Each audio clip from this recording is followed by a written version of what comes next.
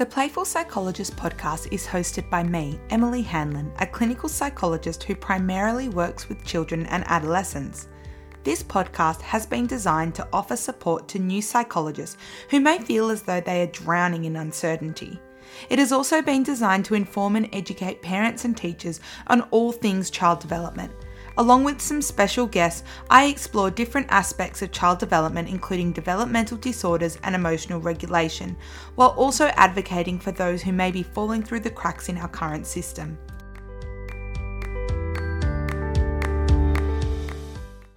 This episode is proudly sponsored by Baxter Blue, who are reframing the future of blue light glasses with their new biodegradable range. Baxter Blue glasses work by filtering out blue light, which is the harmful light emitted from our digital screens and can cause eye strain, fatigue, and headaches. Baxter Blue glasses bring relief to headaches and eye strain by filtering out 80% of the harmful blue-violet light. Check out the episode notes for today's episode to learn more about their range, and you might even see a sneaky discount code in there. Hey guys, and welcome to this week's episode of the Playful Psychologist podcast. Today I want to chat to you guys about how to lay therapy foundations to ensure the effectiveness of coping strategies when we're talking about anxiety. So a lot of the time when I do my mentoring sessions, a lot of people say like, oh, it doesn't matter what strategy I try and implement, it seems to go over the child's head or the parent's head, or it's just not working, or they're not engaged, and so on. So I really want to talk to you today about laying the foundations to ensure that these are going to be effective. Now, why I think this is so important is because, it's that age-old saying that Rome wasn't built in a day. You need to really work hard and really, really spend quality time laying foundations. So I think a lot of clinicians these days are a bit weary because, we only have so many sessions under a mental health care plan. They feel like we need to get straight into therapy, but that's just not going to work. And unfortunately, the fact of the matter is your clients are usually going to be clients of yours much longer than the 10 to 20 sessions that Medicare currently allows. So I like to kind of explain to parents very early on that, a lot of the work we'll be doing may seem like it's not getting us anywhere initially, but and I'll explain to them that we need to lay these foundations in order for therapy to be effective. So just to briefly recap, anxiety is the most common mental health condition, and it affects an individual's ability to concentrate, sleep, carry out basic daily tasks, and it actually affects 1 in 10 children. It is the most common type of mental health condition in both children and adults. So it's quite important that when we are, treating individuals that present with anxiety, that we're doing it right. So when I work with adults, the first step I usually take in helping them to manage their anxiety is to give them as much psychoeducation as possible. A thorough understanding of anxiety is so important because if they don't understand a problem fully, how are they able to, help themselves and make it better? So think of it like you would a medical problem, if you may. If you have a tummy pain and you go to your local doctor, your doctor's not able to help you properly until they know exactly what's causing your tummy pain and why. And that's the exact same when it comes to anxiety. I feel like this step is often missed with children, and it is just so important that we do take the time to psychoeducate them. So when it comes to my first few sessions of anxiety management therapy with kids, I tend to kind of follow the same structure. Now, 80% of the time, one session of rapport building is more than enough. But I just want to preempt this by saying sometimes I need to spend 2, 3, or sometimes up to 5 sessions just rapport building with a client, especially if they present with something in addition, such as autism. So a child's not going to open up to me about anything unless they actually know me. And like I said, sometimes that can take 3 to 5 sessions, and sometimes it can take 1 session. Whatever it is and whatever works for them, that's okay. And it's often tricky for parents to understand that at times because they may feel like their money is being wasted simply on like me playing games with their kids, or, watching a couple of cartoons and just chatting and playing any card games and whatever.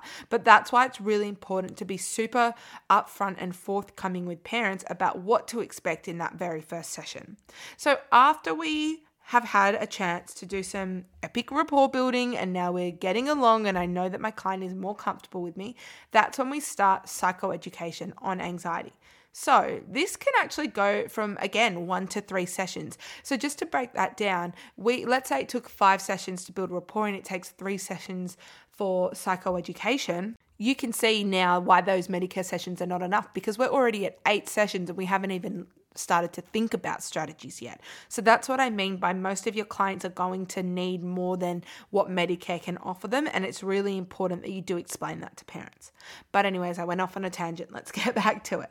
So for younger kids, I usually try and, form some sort of anxiety-related stories. So for the really younger kids, I may read them a book, like When I'm Feeling Scared by Tracy Moroney. Or for older kids, I might use a relevant movie character or a comic book, depending on their interests. And I'll then try and bring awareness to the worries with children by saying something like, when I'm feeling worried, I can feel my heart rate increase, my face go hot, my breathing get really fast.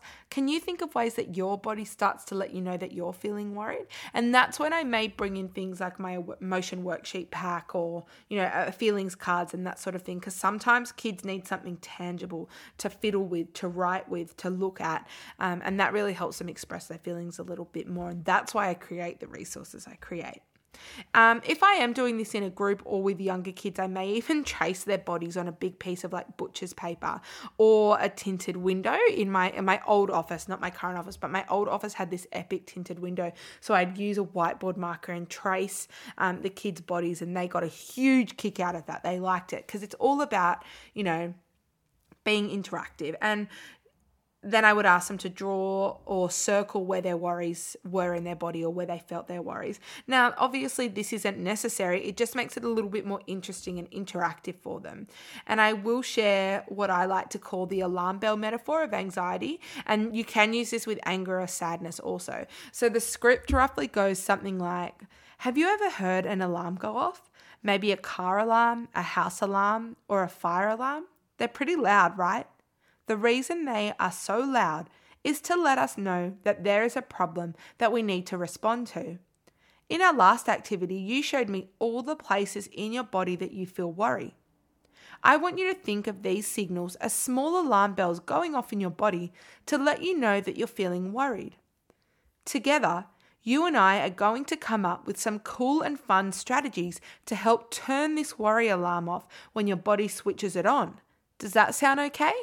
And I really, really like this metaphor because it's simple and children can relate to it, because most kids have heard a fire alarm or a car alarm or some sort of alarm go off before. They can really visualize exactly what that means and what that may feel like in their body and how we're going to help manage it. So if you do want that script, I actually have a lot of the information I'm talking about today in a blog post that's available on my website, which I will link in the episode notes for today's notes, so you can just copy and paste it yourself. But the last step of my psychoeducation phase of therapy is to explore emotional identification and awareness. So I do this in a number of ways. I may use my ABC emotion cards. I may use the St. Luke's Innovative Resources bear cards. And these are really cute cards with bears on them, and they all have different feelings. I quite like them. I may also read a book with a child and pause it intermittently to ask them how the character is feeling and what they're feeling. And I always do it with YouTube as well. So I'll look up something like PJ Masks or Peppa Pig, which, are full of feelings, those cartoons, and I'll pause them and I'll ask the child to really think about why what the character is feeling and why they're feeling that way. And I've never had a kid that hasn't responded to that activity. They froth on YouTube. So that's a really cool way to do it. And, they really listen hard and they really try and work hard so that I will play the video again. So it's really, really cool. And that's a really good way to show you that the child has an understanding of what anxiety is, or is starting to understand their feelings a little bit more. I may even set them like a homework task where they have to keep a feeling diary and cross. So I'll just get like an A4 piece of paper and I'll draw like 10 different feeling faces on it. And I'll ask them to cross off every time they notice someone in their family has felt that way. And then underneath write who it was and why they felt that way. So it sets, and I call it like a secret spy task, and they really like it. So I guess with psychoeducation, it's all about making it fun and interactive, but drawing them in as well and making them want to meet you halfway with some of those strategies and want to work with you. So yeah, I think that's really important. So it's only after all of that rapport building and all of that psychoeducation that I will then explore a therapeutic avenue and then look at coping strategies, typically either using CBT or like a mindfulness approach. So the reason I wanted to share this information with you is because anxiety disorders can be treated in a variety of ways. However, without laying the foundations for a solid understanding of anxiety, it becomes really difficult for children to make therapeutic gains. So if you ever do have a client where you're like struggling and you think that, they're just not getting this, none of these strategies seem to be effective or working, I would strongly recommend paring it right back and trying to go back and see how long you spent on psychoeducation and see whether you need to take a bit of a step back and acknowledge that maybe not enough time was spent in that area, and just going back and relaying those foundations, because I guarantee you that's one of the best things that you could ever do for your client. And once you do it a couple of times, you'll definitely be able to see the difference in how your clients then respond to any strategy that you try and put in place. So like I said, this episode was always going to be a quick one. I just wanted to share that with you. I hope you guys find it useful, and I'm not really sure when I'm releasing this episode, but stay tuned because my anxiety PDF is coming up